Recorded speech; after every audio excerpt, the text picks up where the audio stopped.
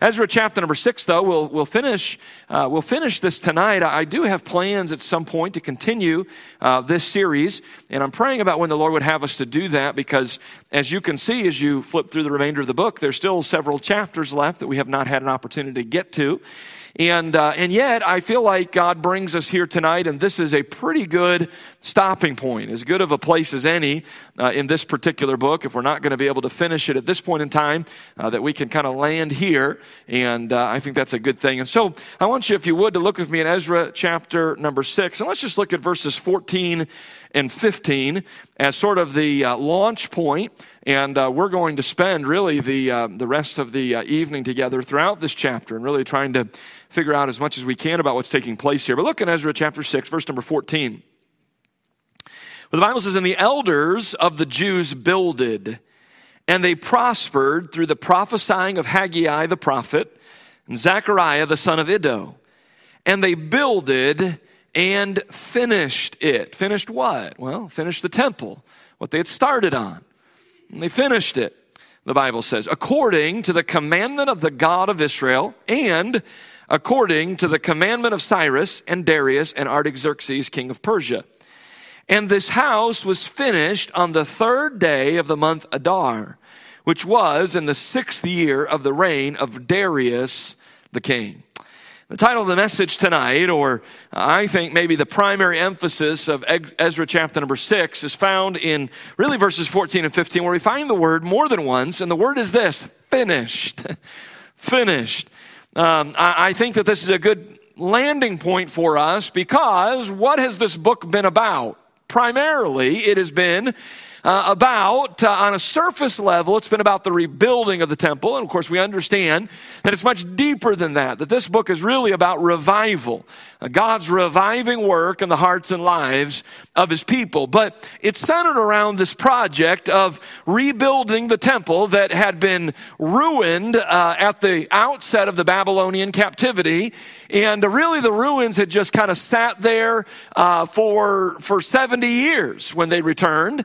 And of course, you know that they rebuilt the foundation, but then the adversaries rose up, and then there was another 10-year period in which the work on the Temple Mount ceased, and we read of that in Ezra chapter number 4. And then, of course, Haggai and Zechariah burst on the scene with a word from the Lord, and God's people are stirred up, and they begin to resume the work. And now we come to chapter number 6, and the work is finished.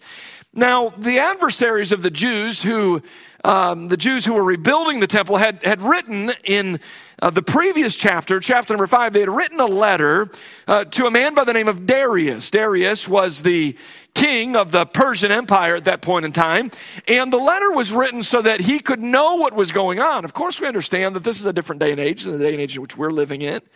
And, separation of many miles, it'd be very possible for here's this king of Persia.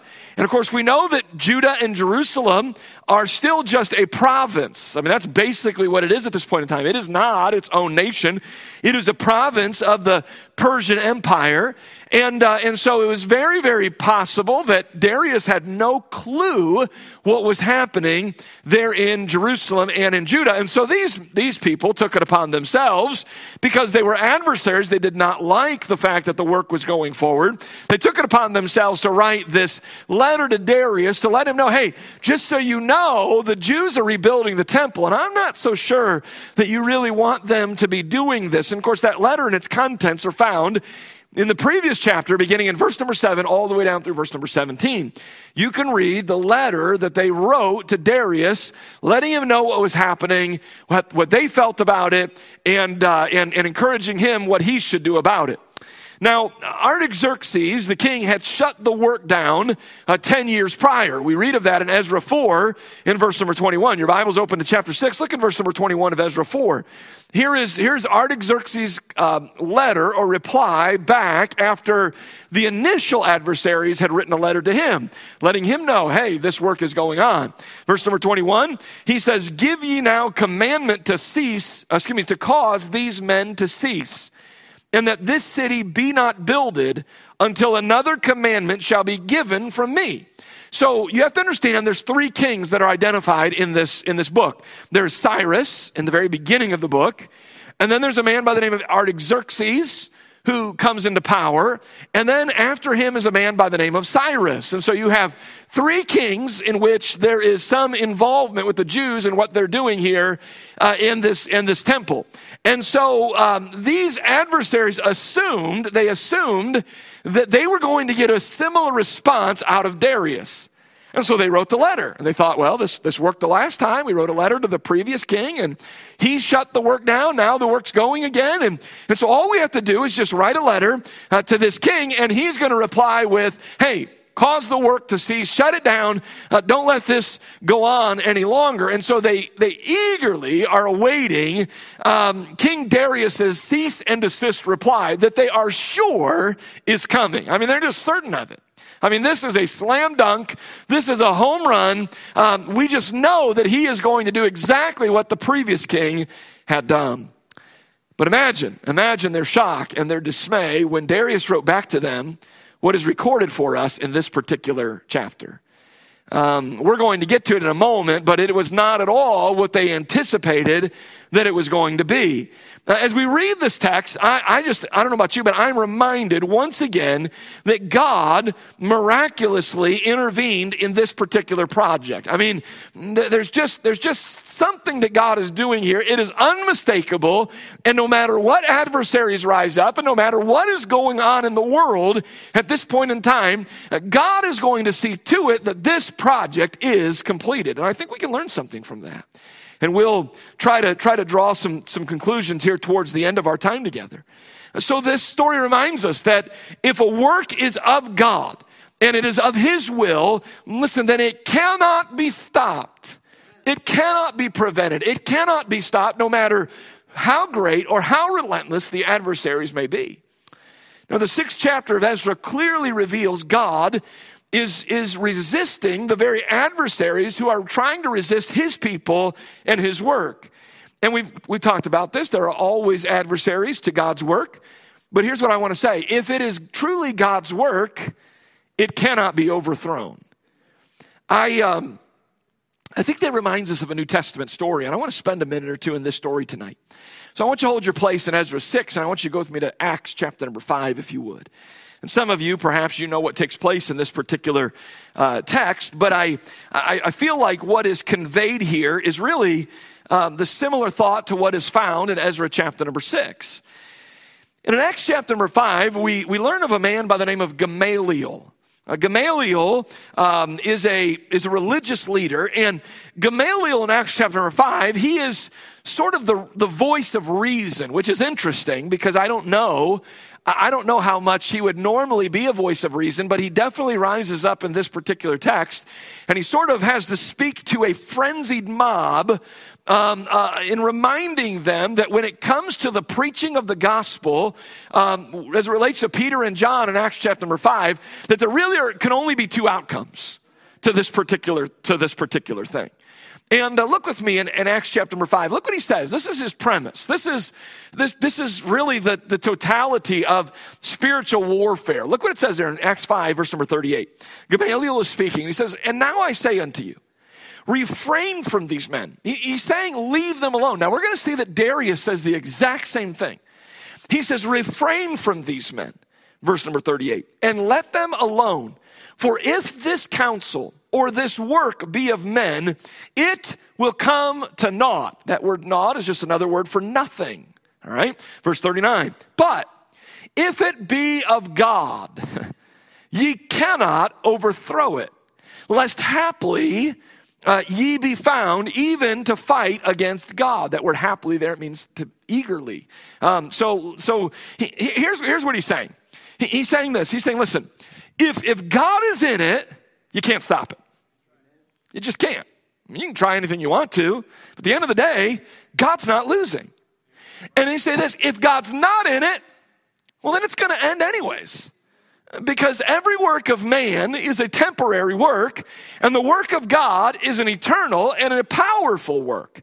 And that's what Gamaliel is recognizing here. Now, let's dig a little bit deeper into this. Peter and John had been arrested, and they had been beaten, and yet the very next day, according to Acts 5, they're right back in the temple preaching the same gospel. I mean, it didn't slow them down, not one single bit.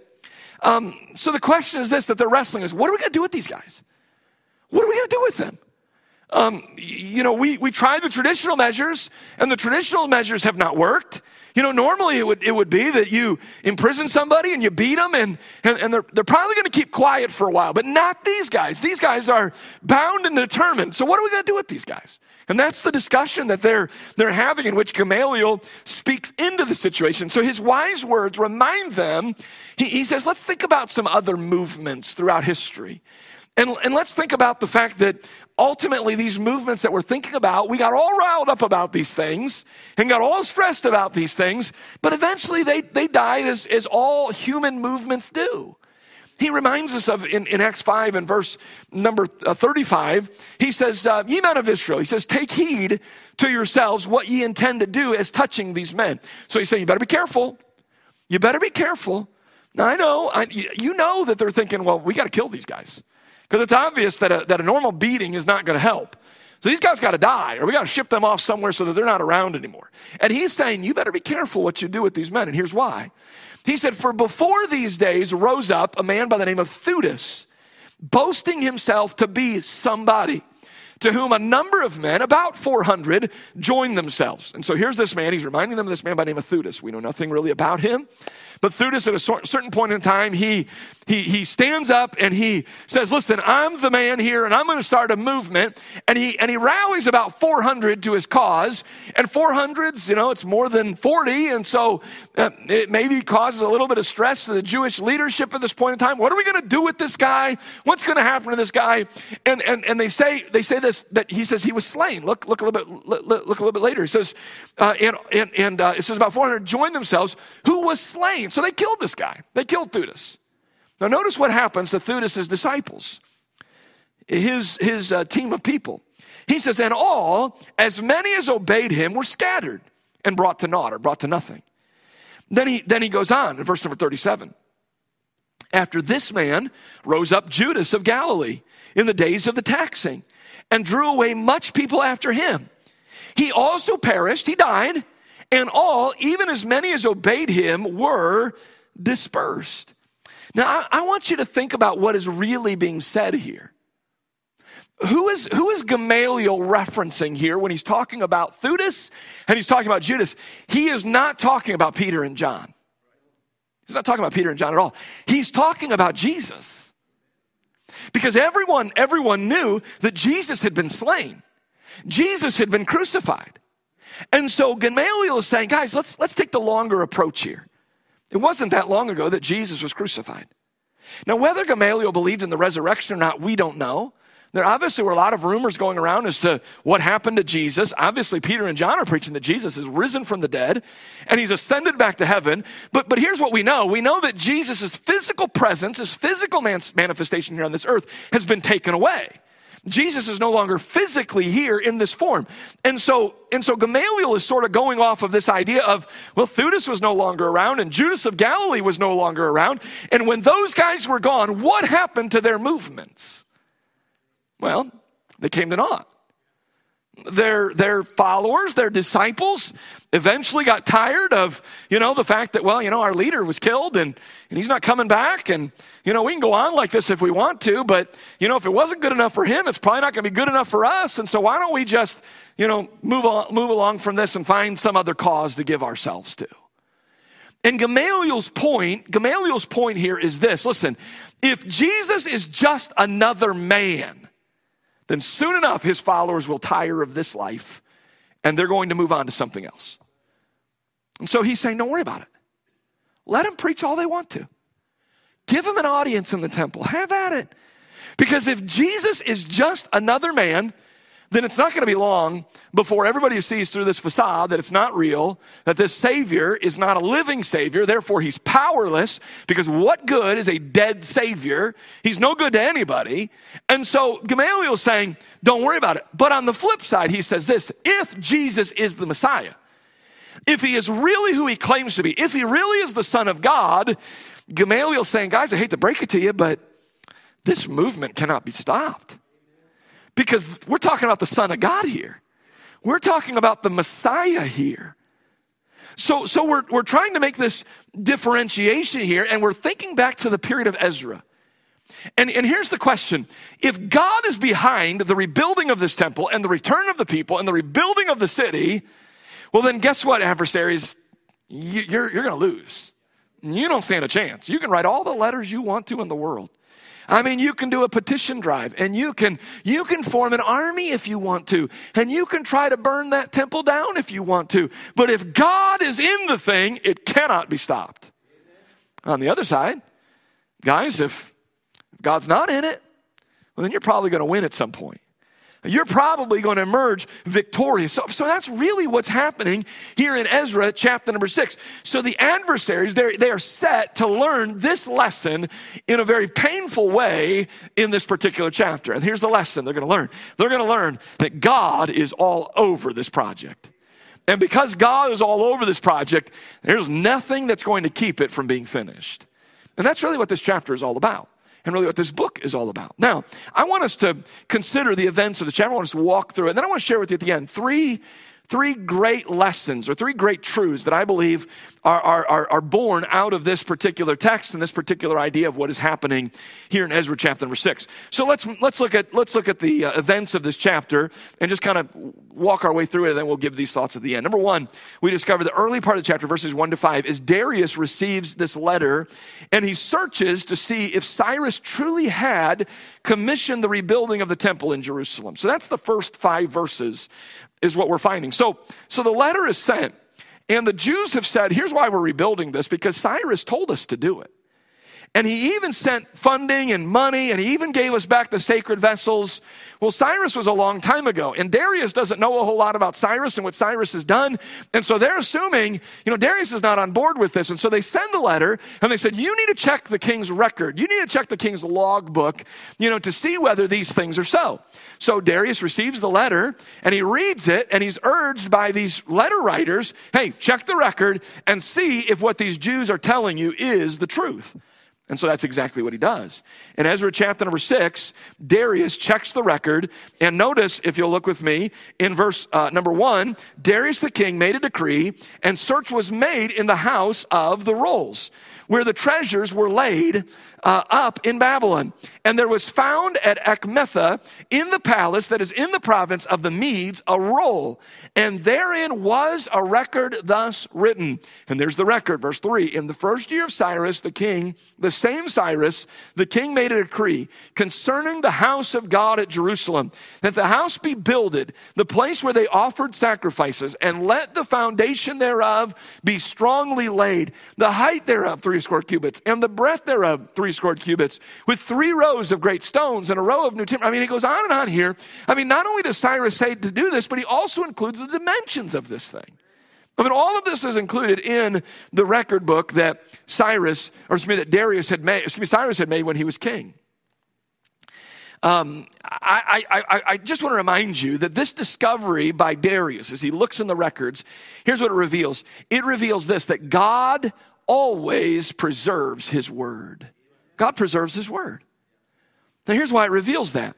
You see, while Cyrus had made the proclamation, it came about as a result of what? It came about as a result of the fact that God had inspired his prophets several hundred years before to write that this was going to happen. And so in the time in which Cyrus, who's even named in Isaiah, his very name is given, even though he's 150 years away from being born, Isaiah writes his name out. That's pretty impressive, isn't it?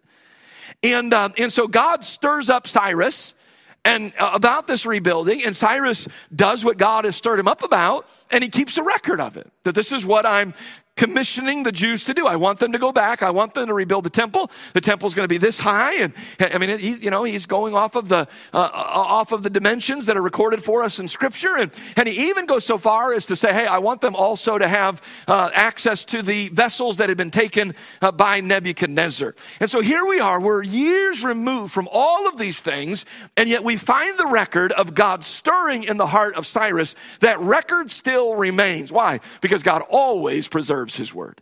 He always preserves his word. So we see here that's the first 5 verses.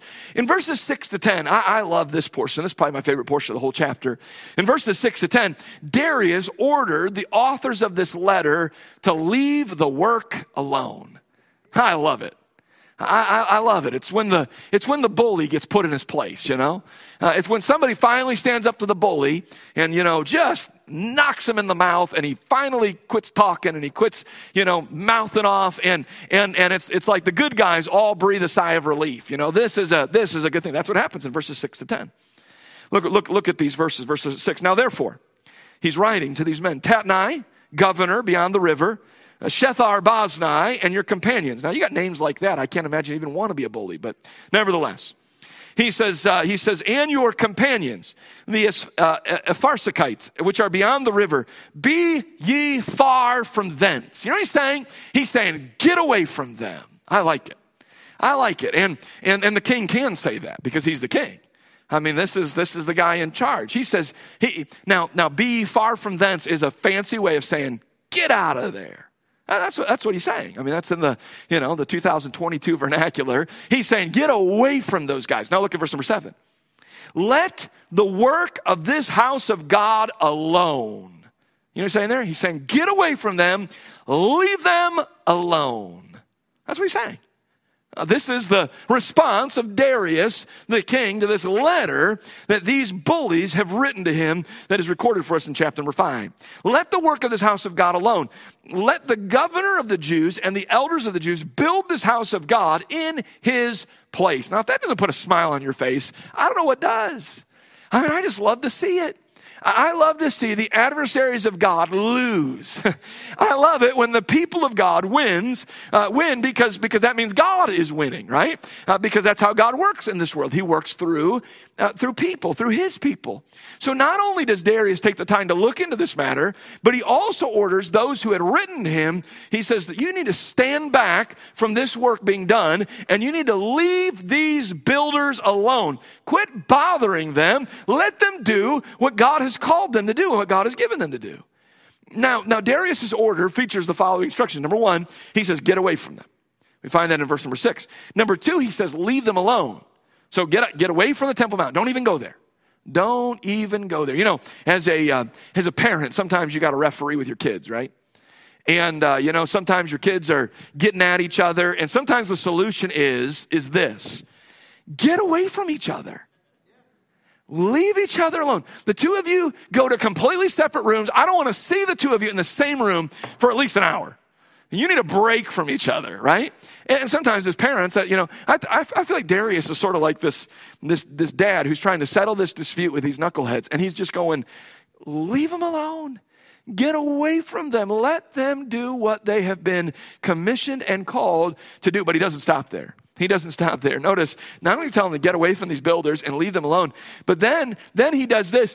Number 3, he continues funding this project when probably the funding had dried up. But because he's now aware that Cyrus had commissioned this, you know what he says? Look what he says in verse number 8, 9, and 10. It says this, moreover, I make a decree what ye shall do to the elders of these Jews for the building of this house of God, that of the king's goods, even of the tribute beyond the river, forthwith expenses be given unto these men that they be not hindered. Isn't that hilarious? Now, these guys are trying to shut the work down. And not only do they not shut the work down, but they actually propel it forward at a much faster rate than it would have been before. Because you know that this decree comes because Darius looks around and says, well, Cyrus commanded that money be given, tax money be given from this side of the river to the work that's being done on that side of the river, and we haven't done that in a long time, so let's just resume that. We're going to start sending them some funding to make sure that this project gets finished. Now, does God have a sense of humor or what? I mean, honestly, this would be the response. This would be the reply. You know that this guy Tatnai and Shethar-Boznai were not expecting this kind of a reply. This was not what they had in mind, but it is what they got. The letter they sent to shut the work down actually propels the work forward. And I'm just reminded of the fact that the thing that was meant to destroy them, the letter that was meant to destroy the Jews and the work that was being done actually ends up, that very thing ends up aiding and assisting them. And I'm reminded of Psalm 2. In Psalm 2, the Bible says this: "Why do the heathen rage, and the people imagine a vain thing? The kings of the earth set themselves, and the rulers take counsel together against the Lord and against his anointed, saying, let us break their bands asunder." You know what they're saying in this text? They're saying, let's destroy this temple. Let's make sure that this work doesn't go forward. Let's cast away their cords from us. Notice God's response, verse number 4. "He that sitteth in the heavens shall be stressed about it, be anxious about it, really worry about it, rub his hands together, trying to figure out what he's going to do." No. "He that sitteth in the heavens shall laugh." Now, I got to tell you, there is nothing more infuriating in all of the world than your opponent laughing at you. I mean, that is like another level of humiliation altogether. When we were younger, I'm a middle child. I have an older brother and I have a younger brother. And primarily, I left my older brother alone because I was smart, I mean, he's 2 years older than me. He's bigger than me, stronger than me. And but my younger brother wasn't as smart as I was, and that shouldn't be a surprise to anybody. But he sometimes would he'd get after me about things, we'd get into it. But because he was, and he was always a lot smaller than I was, even though there was only 2 years in between us. And so there were times in which he would get fired up. I mean, really fired up. And he'd come into the room, and his face, at that time, he had a pretty legendary temper, and his face would be bright red, and he'd be, he'd snarling at me, and then he'd start swinging his fists at me. And because he was smaller, it was not a threat. It was not a threat at all. In fact, I have to tell you, there were times in which he's trying to throw haymakers at me, and I'm just laughing. I'm just sitting there, and that made him even more furious. And the fist, that now they're getting even, more heated. He's more angry than he even was before. And I just have to tell you that God's response here is that he laughs. You're not a threat to me. I'm not afraid of you. You think you can stop what I've determined I'm going to do here in this earth? You got another thing coming. You'll never match me in power and in strength. And if I determine it's going to happen, it's going to happen. And that's exactly what's taking place here in this text. Now, it doesn't stop there, though. This letter from Darius, notice that the next thing, Darius threatens those who might try to ignore or change his decree with death. Look in verses 11 and 12, would you? Chapter 6, verse 11 and 12. "And I have made a decree that whosoever shall alter this word." So not only does he say, leave them alone, get away from them, and we're going to start funding this project again, but he takes it a step further. "Whosoever shall alter this word, let timber be pulled down from his house, and being set up, let him be hanged thereon, and let his house be made a dunghill for this. And the God that hath caused his name to dwell there destroy all kings and people that shall put to their hand to alter and to destroy this house of God which is at Jerusalem. I, Darius, have made a decree. Let it be done with speed." So Darius threatens those who might try to ignore or alter his decree that is written in this letter. He threatens them with death. See, I think Darius was a pretty smart guy. And I think he could see through the authors of this letter. Because if you read it in verses 7 to 17, they write it sort of like in this innocent manner. Sort of like, the tattletale. It's like, I thought you might want to know that this was happening while you were gone. Not that you would want to do anything. You know what they want? They want you to throw the book at them. They want you to be filled with fury and rage, but they're presenting it in an innocent way because, they don't want you to think that you're trying to, well, that's sort of how these guys wrote the letter.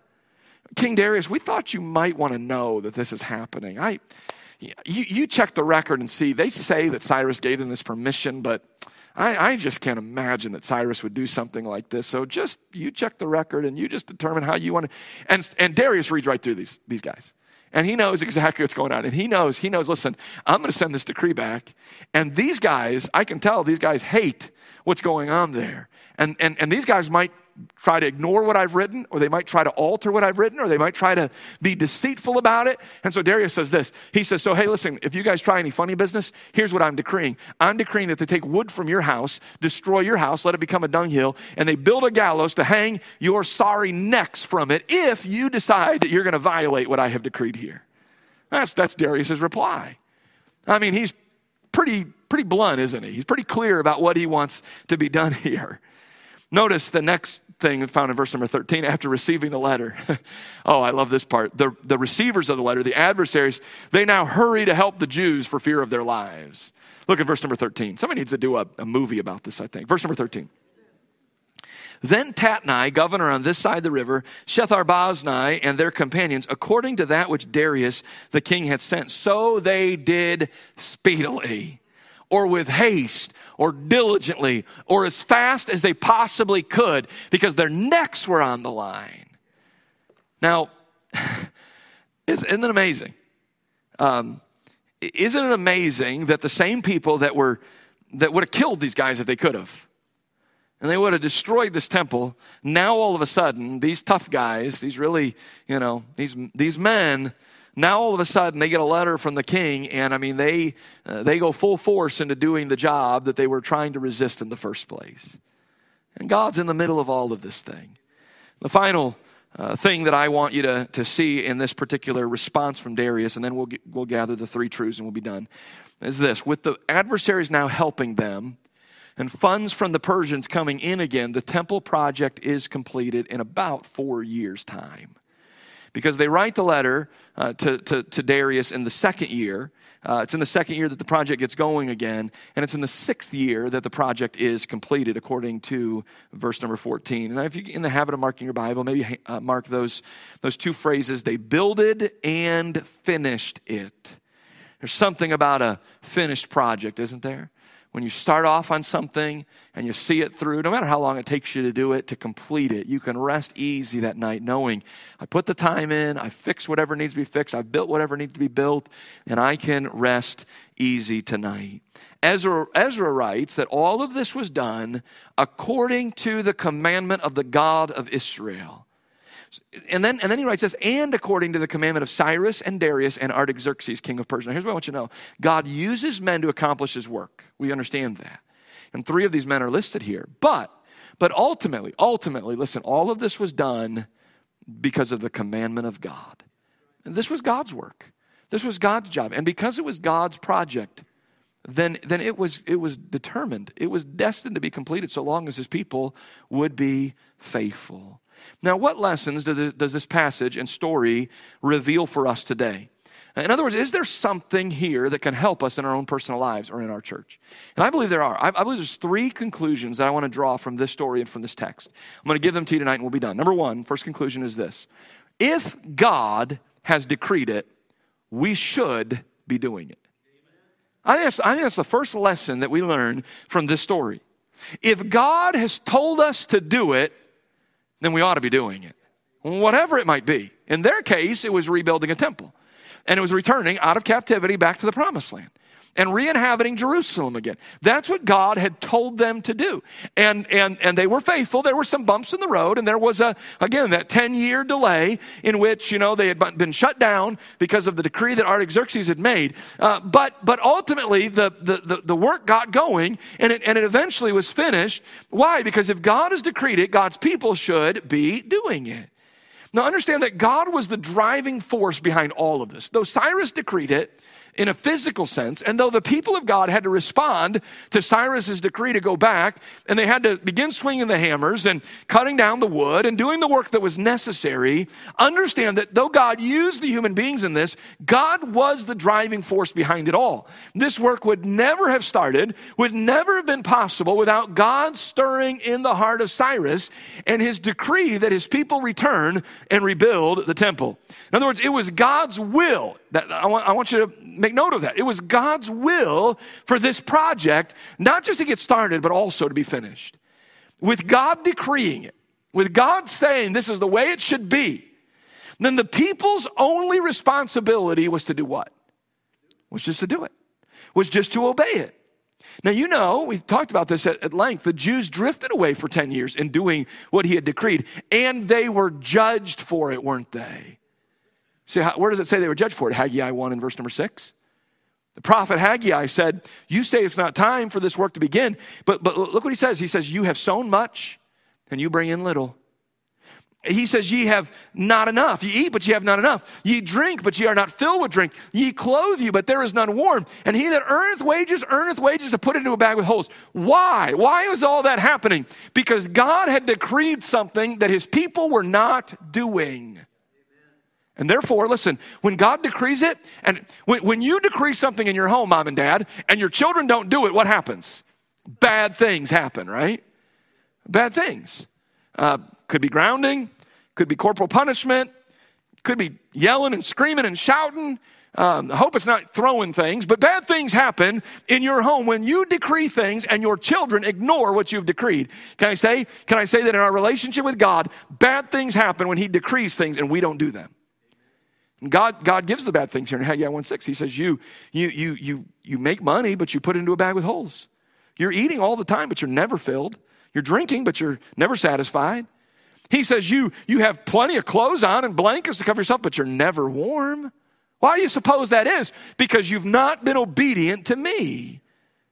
So if God has decreed it, we should be doing it. So here's the question. What has God decreed that we be doing today? I think that's maybe the next question, the next logical question we should come to. Well, God has decreed that we as Christians, that we should be evangelizing, right? So who are you telling about Jesus? Who are you giving the gospel to? If God's decreed it, you ought to be doing it. I ought to be doing it. And if we're not, well, then we're not being obedient. And if we're not being obedient, what happens when we're not being obedient? I mean, you can make the connection, right? Bad things happen in our lives. So evangelism. You say, well, I used to do that, but I don't do that anymore. Well, you better get back to doing it. Because the Jews used to be building the temple, and they took a 10-year break, and look what happened. So if God has decreed it, we should be doing it. Evangelism. How about discipleship? Who are you mentoring? Is there a younger Christian in this church or in your workplace or in your life that you're showing them how to live and teaching them what does the Bible say? Discipleship. How about giving? That's a big one. God's decreed that we be giving. Are we doing it? I mean, that's a yes or no answer, you know. Are we satisfying God's demands in this area? And God has decreed that we live holy, right, and sanctified as his people. We don't have time to delve into all the scriptures, but you know they're there. You know the Bible is very clear that his people, that they're to be a peculiar people and that they're to be sanctified. They're to be set apart from the world. Are you doing it? God's decreed that we start churches. God's decreed that we let our light shine. The list could go on and on and on. So here's the question. Which of these are you or are you not doing? Which of these are we not doing as a church? The Jews gave excuses as to why the time wasn't right to resume the work, but their excuses did not satisfy God. And God says, you can give all the excuses you want, but you're going to be under my judgment until you start doing what I've commanded and commissioned you to do. Are we guilty of doing the same thing? Notice, secondly, here's what I want you to understand, and we've talked about this a little bit, so we won't spend a lot of time here tonight, but if God has decreed it, we should be doing number two. If God has decreed it, nothing can stop it. So if God has decreed it, we ought to be doing it, and here's why you ought to be doing it. Because nothing can stop it. See, sometimes we don't do what God has decreed we do because we're afraid. Fear fills our hearts. Well, what will people say? Well, what if they don't?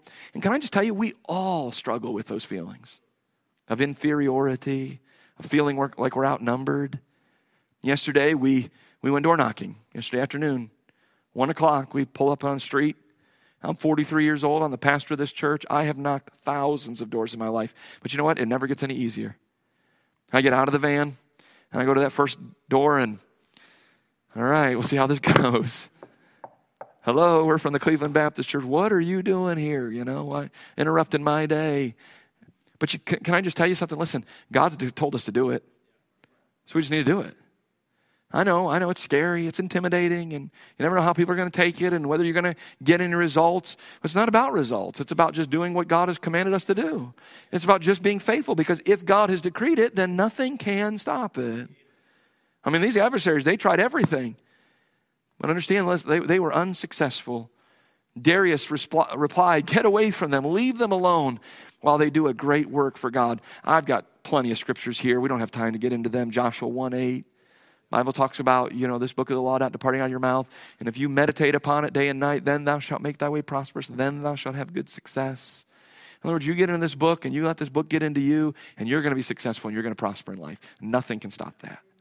Isaiah 54:17, no weapon that is formed against thee shall prosper. Every tongue that shall rise against thee in judgment thou shalt condemn. This is the heritage of the servants of the Lord, and their righteousness is of me. Matthew 16:18, and I say unto thee, thou art Peter, and upon this rock I will build my church, and the gates of hell shall not prevail against it. Romans 8:37-39, don't have time to go there. 1 John 4:4, you're of God, little children, have overcome them, because greater is he that is in you than he that is in the world.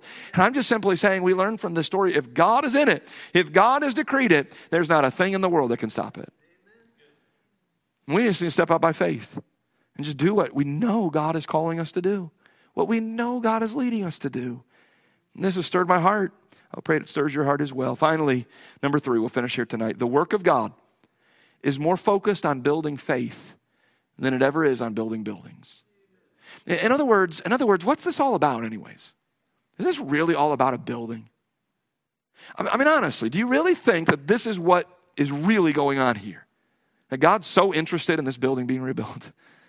That's not what this is about, is it? Not on your life. This is, as we said in the beginning of this is not about a geographic location. This is not about a physical address that these people are residing in. No. This is about the work that God is doing in the hearts of his people.